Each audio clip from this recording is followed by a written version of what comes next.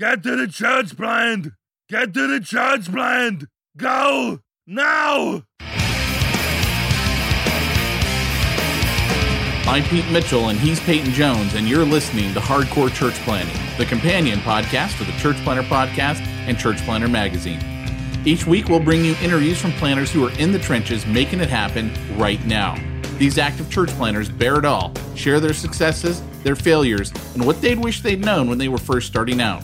Listen in to discover how God is working in their church plant.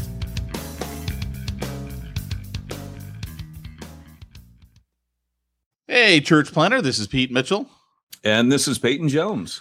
Coming to you for our midweek podcast, Hardcore Church Planning Podcast. And of course, as opposed to the Church Planter Podcast, this is our interview format podcast. So Peyton, why don't you introduce our guest today? So we have in the church, Hardcore Church Planning studio. I made that up. There isn't one. But we have in the virtual studio sitting here drinking cups of virtual coffee. We have Larry Osborne. He is the pastor of North Coast Church and up in North County, San Diego. And he's the author of multiple books. He's got The Accidental Pharisee, Sticky Team, Sticky Church, and his new book we're going to talk a little bit about today, Thriving in Babylon. So Larry, welcome on. Thank you. Glad to be with you. You know, Larry, before we get started, one of the first things we always like to ask our guests is their story of how they came to faith, just to kind of let our listeners know a little bit more about their background and their journey that they've taken to reach the point that they're at right now. So why don't you tell us your story?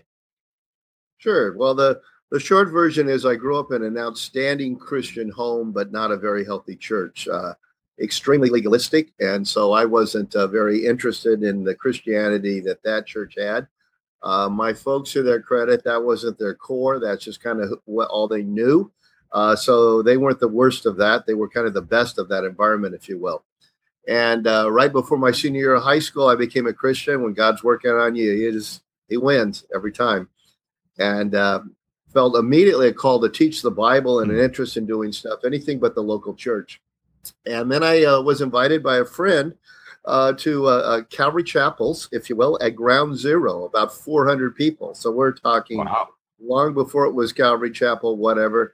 There was an old bald dude. He was 42, but I thought he was old, teaching 10 chapters, verse by verse, King James, no less, out of the Old Testament, kind of a McGee running commentary. And though we didn't use the word back then, the word I'd use today seemed authentic. And I came home that night and I realized I could be Larry and be a pastor. And so I got saved and felt a call into vocational ministry really in a very quick time, about 9 months. 9 months of going to a church I didn't like, if you will, but being passionate about God, then finding out, I could pastor a church and be Larry. And that's been my journey ever since. North Coast to this day is a youth group for adults, and it's a church I'd want to go to. And so my spiritual journey has been kind of a winding path through lots of different tribes, which is part of, I think, God preparing me to work with church planters and younger megachurch guys, because I learned to speak a little bit of Christianese in all our different dialects. And it was because I went kind of extreme to extreme. And then my first youth ministry job was a ethnic Armenian church, 900 Armenians, IAN at the end of their name, and part of a Presbyterian background. Then I got hired by a Healthy Baptist church. Then I ended up here. So it's been winding and fun all along the way to see everywhere that God has his people doing his stuff. That is so cool, man. I did not know that about you. And, there's a couple of things right off the back that stick out. Number one, you're real passionate about shared ministry. Obviously you wrote 2 books, Sticky Church, Sticky Teams, both had the word sticky, but the one with teams in it was about teams. And you really lay out there that whole idea of guys serving together and tag teaming and trading off. And I know for you, Larry, when you say, look, I could be Larry and pastor, it's not about your ego. And I very much get that from your writing. I get that it's not the Larry Osborne show. And it's cool, man. That's really rare, really refreshing. And so how did you get involved? I mean, that was kind of the question there about your ministry experience. But how did you get passionate about multiplication, reaching the lost, and church planting? Well, I think anybody who cares about Jesus is going to care about the kingdom instead of their castle. And I was just very lucky. I had some Barnabas-like people early on in my ministry. And so Barnabas kind of quickly became my hero. I think it's part of how God made me as well. I was a basketball player, though anybody who knows me, I look more like a nose guard than a point guard. But I was a point guard, and anybody knows basketball. That's a position where you got to make everybody better. So I just had a lot of experiences that way. And then, our culture, the body of Christ always moves in different directions. Every 10, 15, 20 years, there's kind of a different focus. And so church planting is really just a kingdom mindset. Yeah. And so that I don't think I was so much passionate about it as I've always had a kingdom mindset. And when the Spirit of God in the American church was starting to rise up a sense of church planting is more important than you guys have realized. It's not just church growth. It was a natural place for me to come alongside church planters and say, okay, you're going to be a group of people I'll focus on. And how can I help you have healthier churches? I didn't plant North Coast. It was a church plant that was a year and a half old, meeting in a school, about 70 adults on my quote candidating Sunday. So I know what it's like to lead a church plant. Yeah. For 5 years, I was the only staff member. People look at a church our size and think, oh, big church. And yeah, I know big church, but 5 years without staff. And we grew one person our first 3 years. So that impacts you quite a bit. Big time. And you came into that church plant, gosh, in the second year. People always ask, what's the hardest thing about church plant? I always say the second year. So you came into probably the worst time for that church plant. You came in when the going's rough. Obviously, I don't know the history, but there's a reason they call the pastor a year and a half in. That's the hard times, man. What added hard difficulty to it was, in a church plant, people aren't so much falling in love with Jesus as a leader. Amen. And then you're transferring, if we're honest about it, and then you're transferring their allegiance to the Lord. Amen. And at a year and a half, I wasn't the guy I replaced, who went on for good reasons. He left to go get a PhD. He became a very well-known New Testament scholar. So he was loved. And so when I came in, obviously a different person doing different things, I had that whole battle of that even not only church plant, but then successors have. You're a different guy. Yeah. I thought I was. Well, I love the fact there's a New Testament scholar out there in his office telling himself over and over, I could have been Larry Osborne. I could have been Larry Osborne. Well, Larry, this book is very different than the other books of yours that I've read. What's it about? Give him the name of the title again, Peyton. Oh, sorry. Thriving in Babylon. Cha-ching! Is very different. It is different. It reads different. It feels different. Explain a little bit to us, what is it about and why is it different? Yeah. Well, my leadership books are, of course, written to leaders. An Accidental Pharisee was written in front of a mirror and to all kinds of my friends. It was an equal opportunity poke at all kinds of different tribes in the body of Christ. But Thriving in Babylon, part of its feel is that it's more the pastor in me. I'm a pastor first. I'm really not a writer or a leader or a consultant speaker.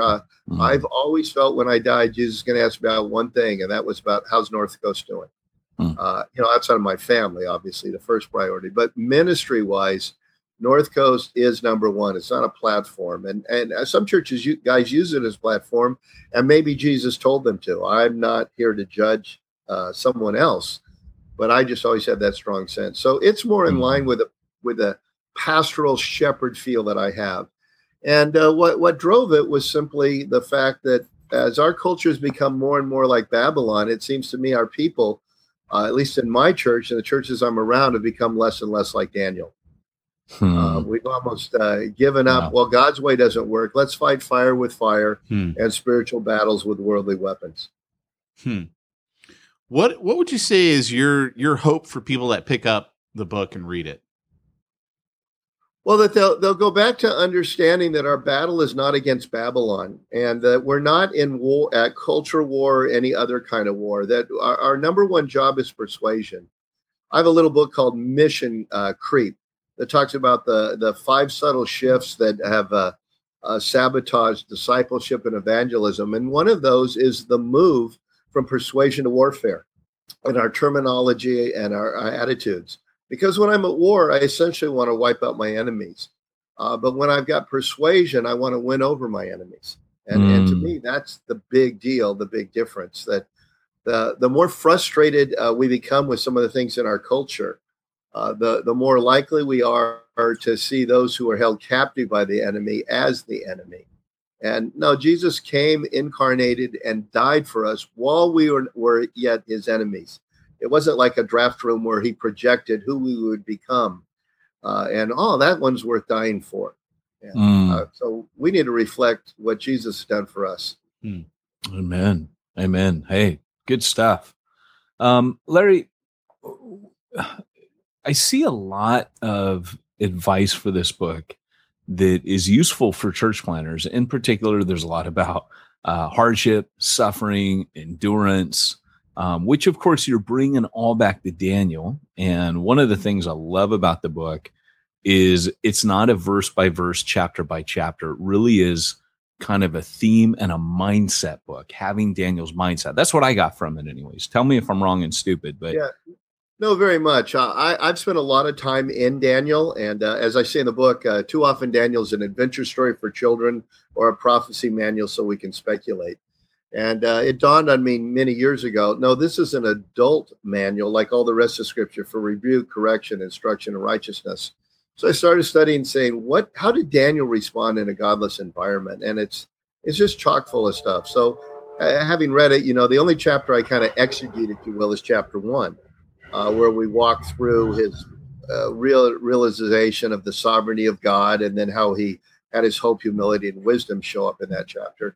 And then it just kind of repeats itself all the way through the rest of the book. And so that's why I wanted to step back and be pastoral, if you will. Imagine we're sitting at Starbucks or Pete's or your Caribou, wherever your favorite coffee thing is. And you're saying, okay, I read Daniel 1, I read the whole book. How does that live out in life? What does that kind of hope, humility, and wisdom, how does it show up in my church, in my town? And part of why it aims at pastors is I always write with like little people on my desk, if you will. So I'm writing to real people, not theory. And the book was very much written with pastors in mind, because if our pastors are despairing, my goodness, our people will be. And if our pastors aren't humble, our people won't be humble. And same with, if our pastors, we turn everything into a big battle, then our people will be confused and not understand the difference between our preferences and what God forbids. So I often will speak at pastors' conferences and use this, just a slight tweak, and say, folks, it's got to start with us, because our people are picking up their cues, their panic, their arrogance, their anger, their frustration. They're picking it up from our Christian radio, magazines, and our sermons. That's true. And, I can really see how a lot of people come in, as Pharisees, and then we tell them to approach the world in mission. And as you said about that warfare mentality, people are doing that. I remember the section of the book where you talk about, coming into the church and, the election had been lost.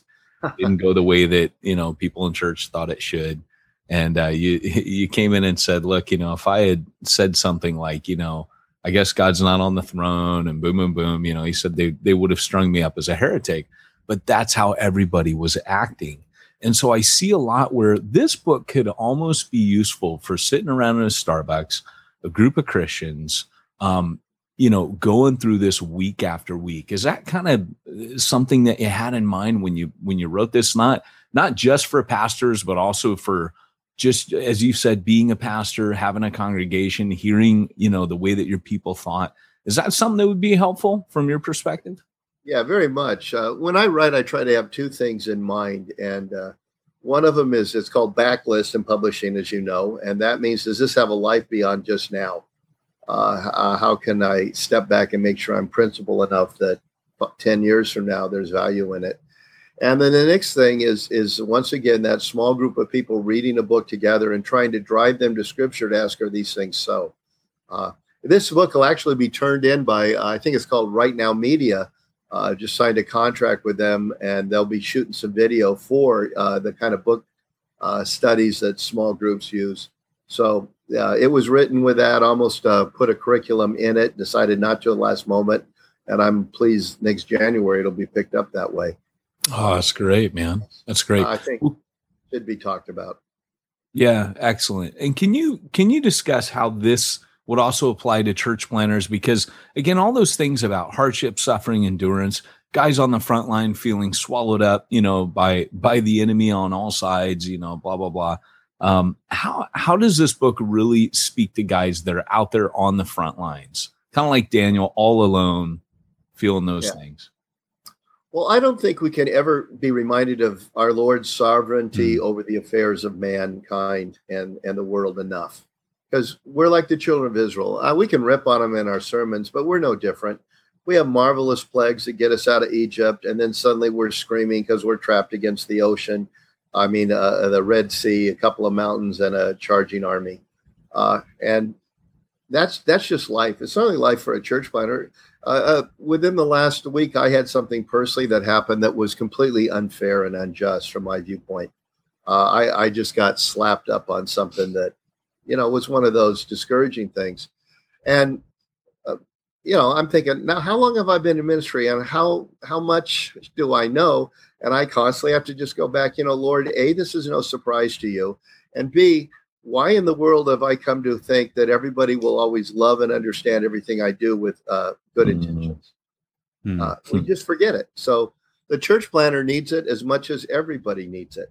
Well, I think it was Rick Warren I first heard talk about this, that life isn't ups and downs, but it's like two rails that a train runs on. And one of those rails is full of incredible blessings, and the other rail is full of hardship. And life usually has a combo of both of those. Sometimes one is stronger than the others. But again, we forget it. We think that, well, I've worked my way through those trials. And so now is my time that I'm going to be understood. If I do the right thing, I'll always have the right response. It's a long way from preaching a sermon to getting it into my own mind and my own heart. And so I think church planners can use the constant reminder of Daniel. He did everything right. He was an absolute victim. And he just said, well, this is what I got. So what am I supposed to do with it? Before Pete goes on to the next question, I want to read a little section along those very lines. You say, every now and then I run across a Christ follower who has never really suffered. Some would call them fortunate. I don't. I call them unprepared. Those of us who have never been hassled or marginalized for our faith are ill-equipped to face genuine persecution. We have little chance of thriving in Babylon. We'll be lucky to survive. I'm reminded of a church member who came to me crushed after he'd been passed over for a major promotion at work that effectively put a lid on his career. He was an outspoken Christian. His immediate supervisor was an atheist. He was sure that was the reason he didn't get promoted. Through tears, he told me he was angry and frustrated with God. He felt the Lord had let him down. He wondered what good it had done for him to follow Jesus all these years. I didn't know what to say. I thought the main reason we follow Jesus is because he's God and he forgives our sins. I didn't realize there was a career advancement component as part of the deal. Sorry, I get sarcastic. It's beautiful. Paul was sarcastic. I think God created sarcasm. I don't think that was an effect of the fall. Let me ask you this. You talk about people's belief that the olden days were the golden days. Can you give us, our listeners, your take on that? Oh, yeah. I love it when I get people in suburbia that think, we want to go back to Leave It to Beaver days. And I'm always thinking, if those were such great days, why did they raise all those sex-starved, drugged-out hippies? Okay. If the late 60s, we had over 100 cities with riots and things going on. It's like, that was an era of family values that created that. Free love and sex, just really until sexually transmitted diseases became a real problem. I mean, that was being preached culturally as the future. This is where nirvana can be found. People don't realize that. And then on top of that, that was only true if you were a white suburbanite. If you were an African American living under Jim Crow laws, those were hardly the good old days. Amen. So what we get is we get this little myopic kind of view of our world and our place at one time, and we don't realize they were nowhere near as good. They always look good in the rearview mirror, not good at all. Yeah, I remember Warren Wiersbe saying something to the effect of, the golden days are a combination of a bad memory and an overactive imagination. That's pretty true. And then the fear, if we don't trust Jesus, again, that's where the cornerstone of Daniel was his understanding of the sovereignty of God. And I don't even mean that as deeply theological as the arguments between Arminian and Reformed theology. I just mean the core of God's in control of who's in control, and his will not be thwarted. That shows up in the first 2 verses of his book, and it's never pointed out enough. And it's not just the foundation that he dealt with his troubles and crisis. It is the cornerstone of that foundation. And yet I never heard a message on that in my entire life when people work through Daniel. But he's not a diary. He's looking back, and he says, as I tell my story, first thing you need to know is in the 3rd year of King Jehoiakim, the Lord delivered Jerusalem over, and the Lord is the one who took devoted things from the temple and gave them to Nebuchadnezzar to mock God with. Yeah, it's interesting because not only do you in this book kind of take that golden days myth and bust it, but you say, look, we did not have it, and we still don't have it as bad as Daniel did. And in his days, it was way worse in Daniel's day. And then after you do that, let me interrupt for a second. Yeah. We've got people in my church who are worried, well, they might take away our tax deduction if we don't respond properly on gay marriage issues or whatever. It's, not properly, if we don't respond how the government wants. And I'm thinking, take away our tax deduction. Oh my gosh. The greatest persecution of all. It's like, folks, do you realize I'll take it as long as I can get it, but the rest of the world, tax deductions? Yeah. Yeah, no kidding, right? I was reading about, you had a guy in here by the name of Chad, and I really liked his story. You mentioned in here about how he was so concerned, and again, I see traces here of, again, your lifelong enemy, the accidental Pharisee. We all become it. But I liked how he comes to you, and he talks to you. He's one of those biblical values guys, and he was sure that our failure to speak up enough was the main reason God was letting the bad guys win. And I was really I lost my train of thought earlier, and I was coming back to the fact that you make a point that it may be that just like Daniel was 70 years in Babylon by God's sovereignty, it may just be that this is God's plan for us right now to kind of be where we're at, to learn the things that Daniel was learning, and to be able to thrive like Daniel thrived. Go ahead. It always starts with the household of God, and we always think it should start with the most wicked. It's the confusion of Habakkuk when he looks at the Assyrians and says, God, why would you use them? We've messed up, but they're far worse. And God says, I'm using them now. I'll deal with them later. He always starts with his family, and we just expect it to be different. And so we'll go, well, I know I'm not living as I should, but I'm sure living a lot better than X. So therefore, God, you take down X.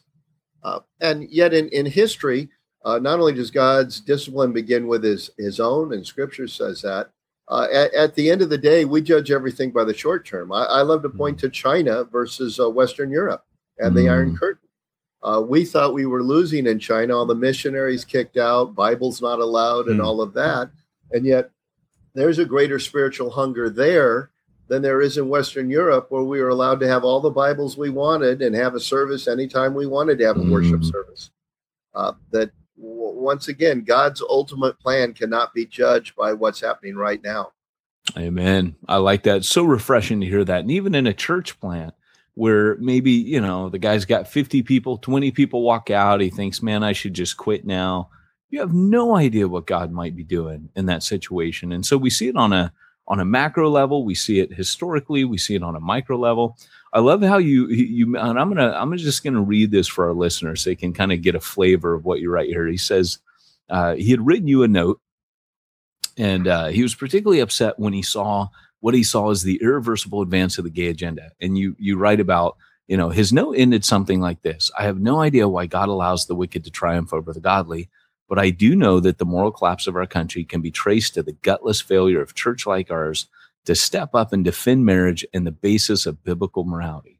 And you write, Chad was new to our church. I had no idea who he was, so I asked around.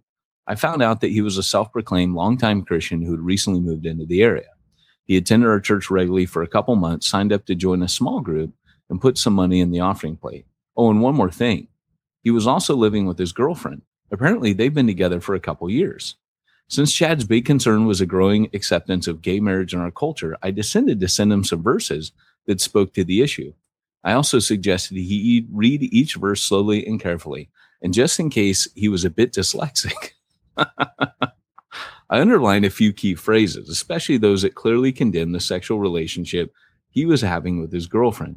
Apparently, Chad thought Jesus' statement about choosing a life of celibacy and becoming a eunuch for the sake of the kingdom applied to non-Christian gays, but it was too much to ask of heterosexual believers like him and his girlfriend. And then you go on. Unfortunately, Chad misunderstood how God's judgment works. He thought it begins with the non-Christians. He figured his self-righteous proclaimed faith in Christ should give him a little extra leeway, a free pass for living like a Babylonian with his girlfriend, as long as he had a fish on his truck and followed Jesus in most other areas of his life. But that's not how it works. God's judgment always begins with his own, which is why he raised up the Babylonians and allowed them to sack Jerusalem, and maybe why he's allowing the modern day sacking of American Christianity. By the way, I never heard from Chad again. I don't think he appreciated the mirror I sent him. He preferred binoculars. There any other books that you wanted to hit on, Peyton? Yeah, as we're talking about all these things, a couple of the books, Larry, if we could just talk for a couple minutes about some of your other books. Sticky Teams is actually on. Pete and I do a training session called Jump School. And every month we have different topics and what have you. But we actually have Sticky Teams on there as kind of one of our required reading books that we tell all church planners. You have to read this thing because it really has to do with the DNA of a church. And as a guy who, you've been, how many years have you been in ministry, Larry? Oh my goodness. In ministry, maybe 40. September will be my 35th anniversary here at North Coast. So wow, that is crazy. I would say to all of our listeners, I started at 12. What's that? I started at 12. 12 years old. 12 years old. Yes, I did hear you went into ministry young. So discipled by Charles Spurgeon from the age of 6, though, right? Yeah, right. So here's the deal is Sticky Teams, just give us a quick summary of that, because that's one that any church planner, every church planner needs to read that book. Yeah, well, basically, it's the stuff that no one ever taught me in seminary. It's kind of I wrote it to be the book I wish I'd had. It is the Windows version of let me step back. Think of what Windows is to DOS. I'd written an earlier book when our church was about 600 called The Unity Factor. And then a number of years later, with much more learning, much more nuanced understanding of leadership at different sizes, Sticky Teams was written.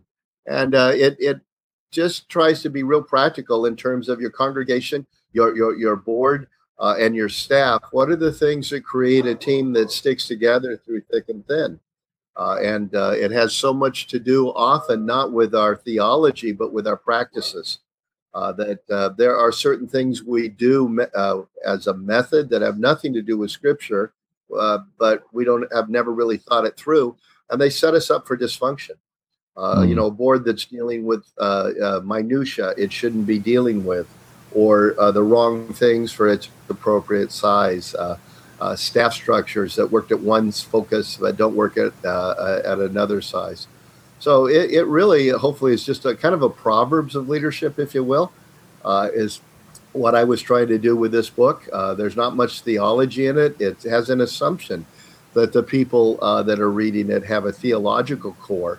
And now it says, okay, within the framework of biblical Christianity and the freedom we're given as well, how do you build healthy teams in all of those different areas?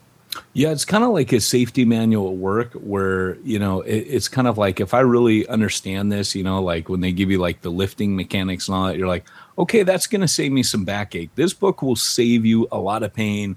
And when I was reading it, I kind of was figuring that most guys are going to arrive at this eventually, maybe 40 years in the ministry. They're going to see this if they are thinking biblically. And so, guys, read that book. Sticky Teams can save you a lot of pain, and consider Thriving in Babylon as a group that you can take people through. You would read it as a pastor, maybe take people through. And Pete's got a last question for you, Larry.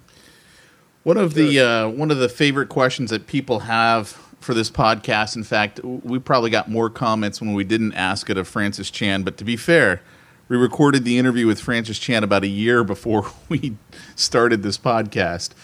The question is this: if you were to get into a physical fist fight with Ed Stetzer, who would win? Oh, except Larry, let me say the question is not always about Ed Stetzer. We try to team you up with someone so it would be a fair fight. Like you would kill Francis. So, yeah, that wouldn't be fair. So you're just saying I'm a big guy. Who knows? That was it. That's actually what he put in the notes. He put in the notes to me. Both like, big guys. Big guy. Let's put him with Ed Stetzer. Okay, yeah. Well, probably Ed would win because he could marshal more troops to say, "Hey, come here and help me" when this guy's winning, right? I like it. That's his hotkey. That's right. The barroom fight turns into a barroom brawl, and he'd probably marshal a few more people than I could. So he's got more people sitting at the tables throwing chairs. Yeah, that's right. I dig it. Well, I don't know, man. All you got to know is the guy behind the bar with the shotgun. So, all right. Well, hey, this has been Hardcore Church Planning. Our guest today has been Larry Osborne. It's been an honor to have you, Larry. Thanks for coming on. And Arnold's going to sign us out. Remember, if you are called to church planting, go hardcore or go home. You've been listening to Hardcore Church Planning. Hardcore Church Planning has been brought to you by the Church Planter Podcast and the Church Planter Magazine, which is available in the App Store for both Apple and Android devices. If you like this episode, leave us a positive review. If you didn't like this episode, we'll be happy to give you your money back.